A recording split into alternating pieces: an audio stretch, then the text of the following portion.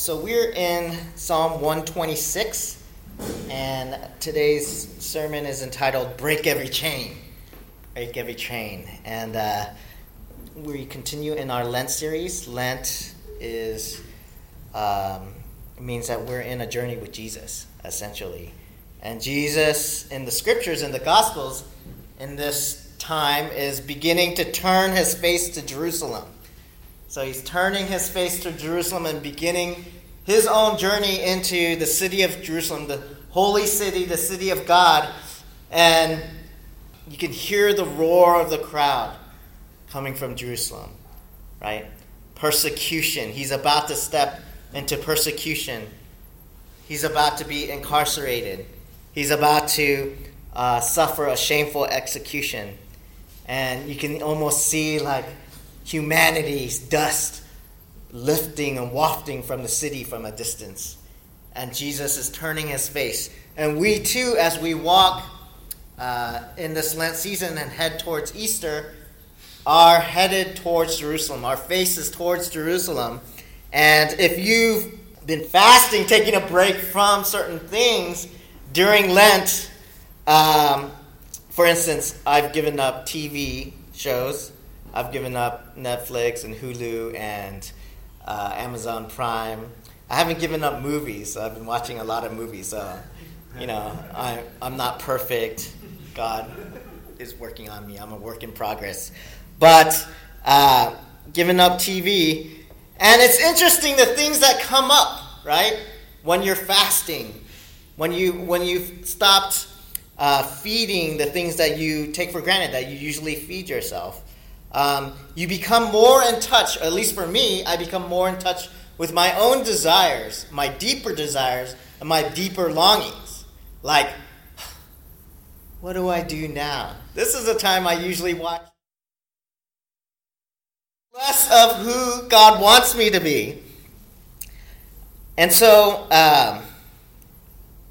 as Jesus stands outside of the city and hears its roar, the sin of humanity is reaching its hand out to him, to grab him, to suck him in, to consume him, saying, "You are ours, Jesus, our sacrifice, our living sacrifice." We may feel those things in our own souls, in our own hearts, right?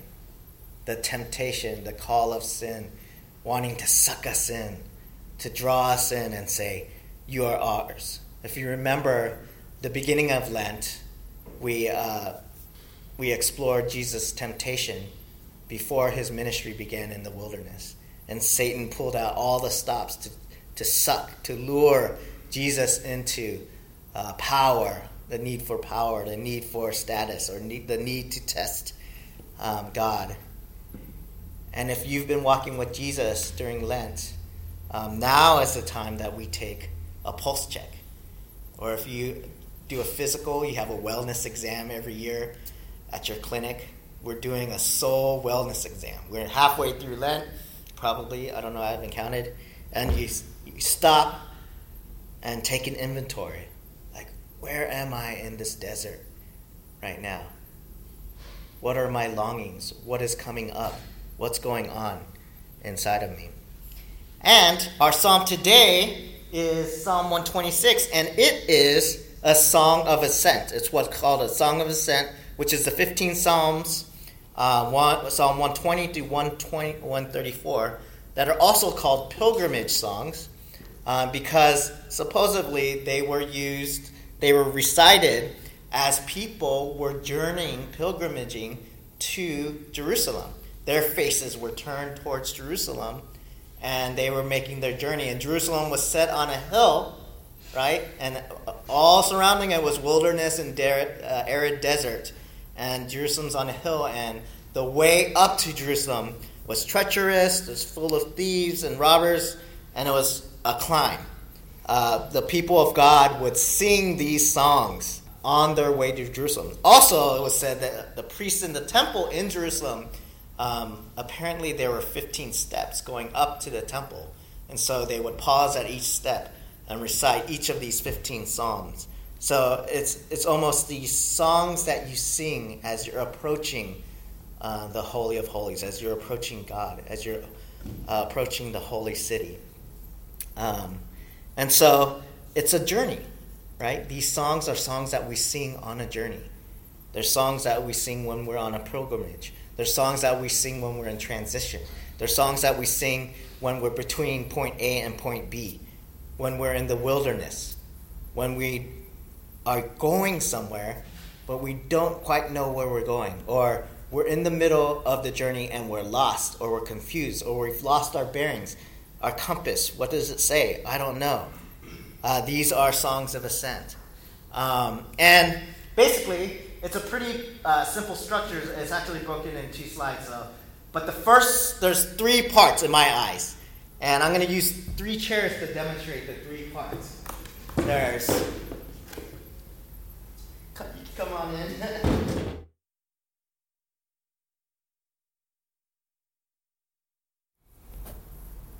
Restore our fortunes, Lord, like the streams that flow in Negev, so that those who sow in tears, those who are planting and laboring while they're crying with sadness, will reap with songs of joy. Those who go out weeping, carrying seed to sow, will return with songs of joy, carrying sheaves with them. Past, present, future. We live in the now and the not yet, right? It's like this person is saying, we are filled with joy. Lord, fill us with joy, right? Remember when in the past we were like people that dreamed? God, make us people who dream again, right? And so the psalmist, this is worship, right? Worship isn't just, woo, God is good, God is good, God is good, God is good, God is good, God is good, God is good, God is good, God is good, until you start feeling God is good, and then the person next to you, God is good, God is good, God is good, God is good, okay, God is good, God is good, God is good, rah, rah, right? Worship is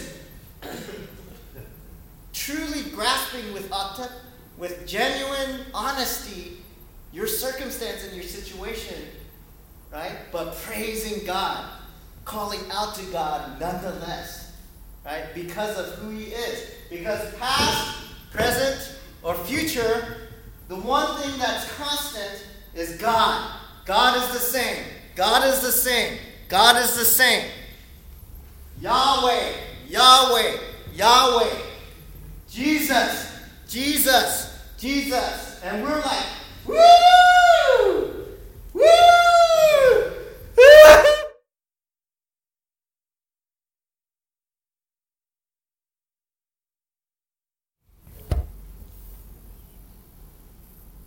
What happens is that life happens, right?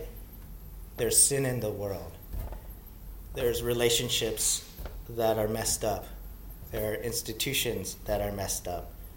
And sometimes there are just accidents and freak mishaps that happen to people around us, to us, that hurt us, that take away those dreams, that inhibit us.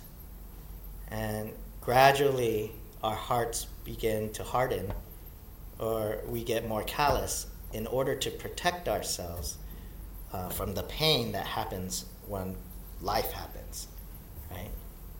And when our hearts are more callous, it's harder to dream, right? It's harder to live freely. And these are real things, right? So growing up, we moved around a lot, and we were an immigrant family. My parents immigrated from Korea. I was born in Hawaii in the States. My brother came over when he was 1. My sister was born in Texas. But I remember living in Richardson, Texas, and we were the only family of color in the whole neighborhood, right? And I remember going to school and stuff, and kids would see me and they go, jung, jung, jung, jung, jung, jung, right? And I'd be like, what? Right? And they'd be like, can you see through those eyes? Right? And where do you come from? And things like that. And for a kid, right, I think I internalized it a lot, or I learned how to be smart and like laugh with it, or like speak really proper English and say, well, actually, has been working on that in me. I mean, even today,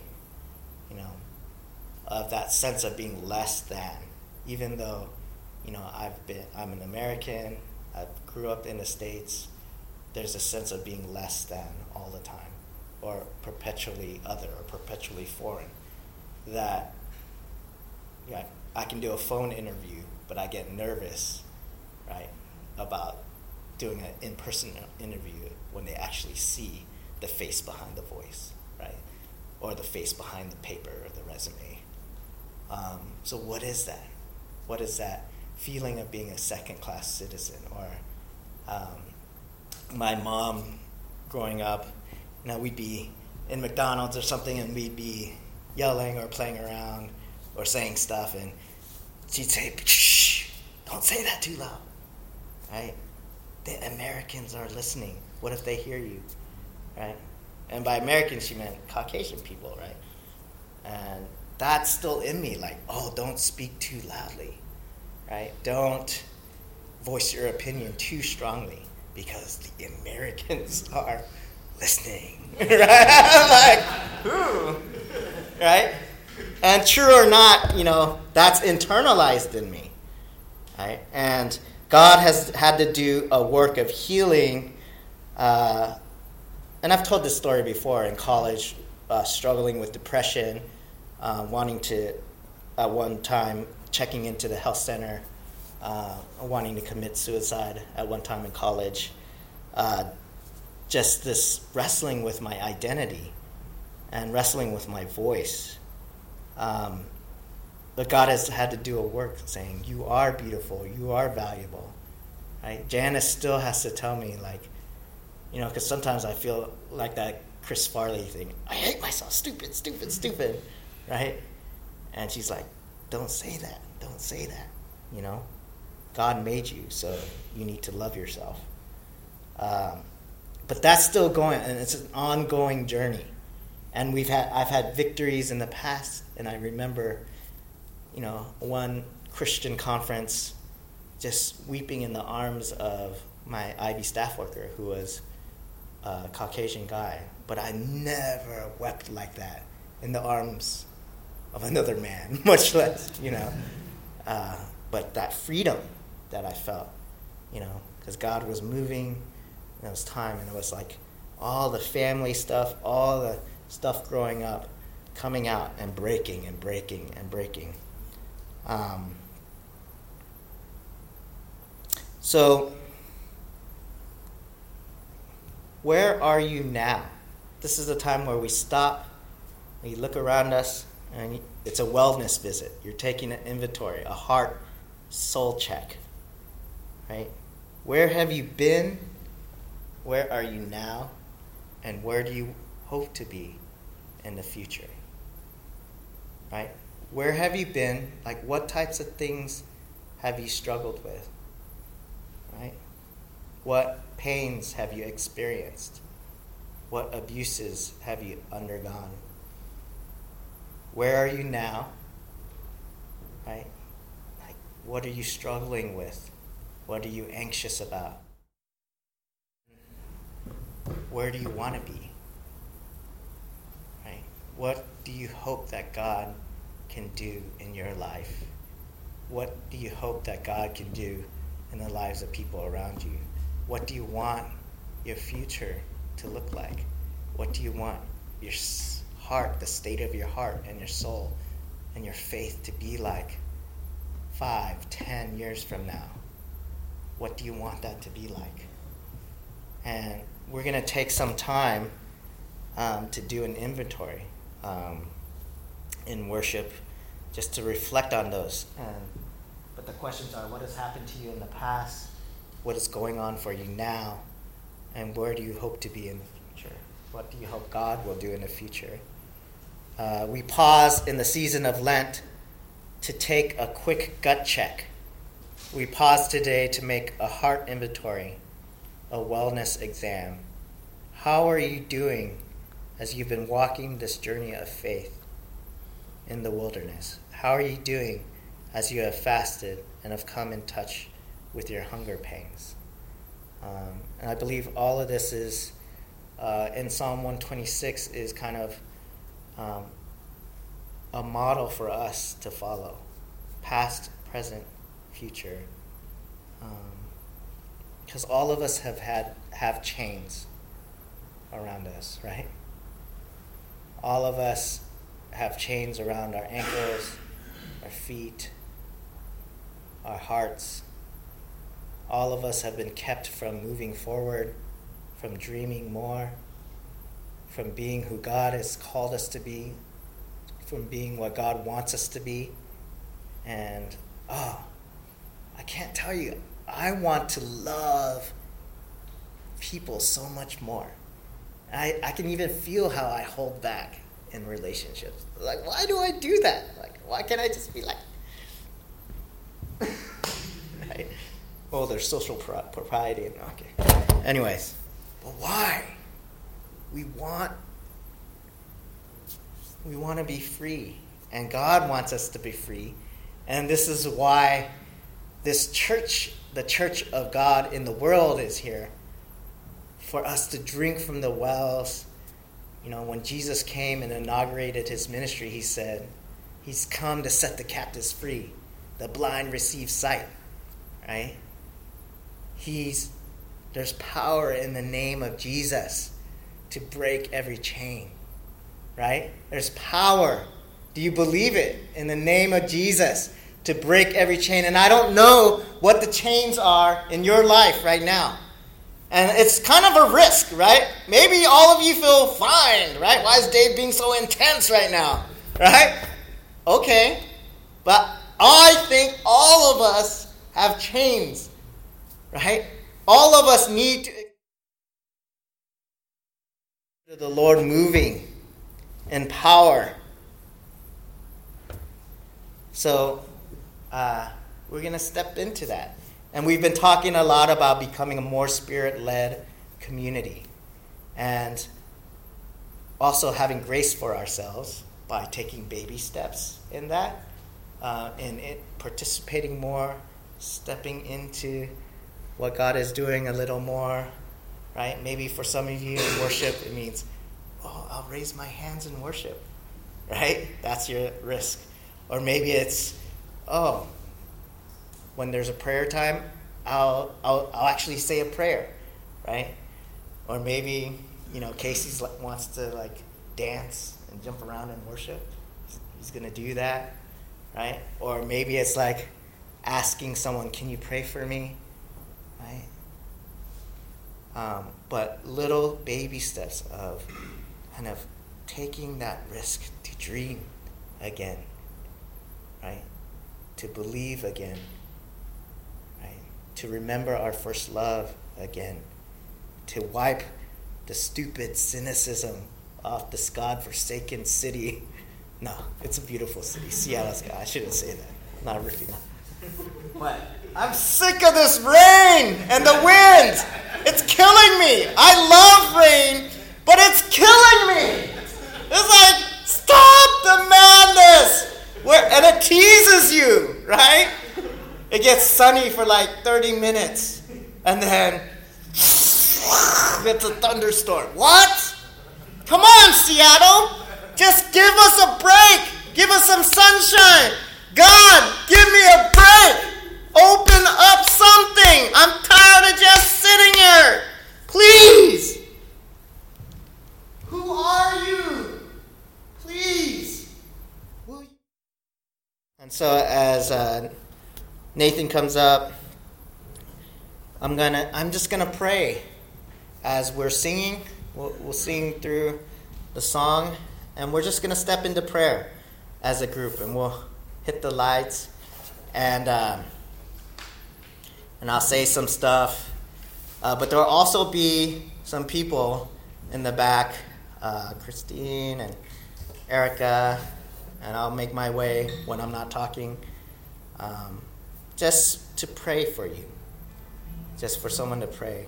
And if your heart gets the urge to be prayed for, I invite you to do that. Take the step and take a risk. Because all of us need prayer. And we're not tied to those structures. You can turn to each other and pray for each other or whatever. However you feel led, if you want to just sit there and reflect on those questions. Where have you been? Where are you now? What do you hope for in the future? Do that. If you want to sing the words of the song, do that. If you just want to sit quietly, if you want to stand, do that. But we are going to just see what happens. If nothing happens, that's fine. But I'm sure things are already happening. So let's pray.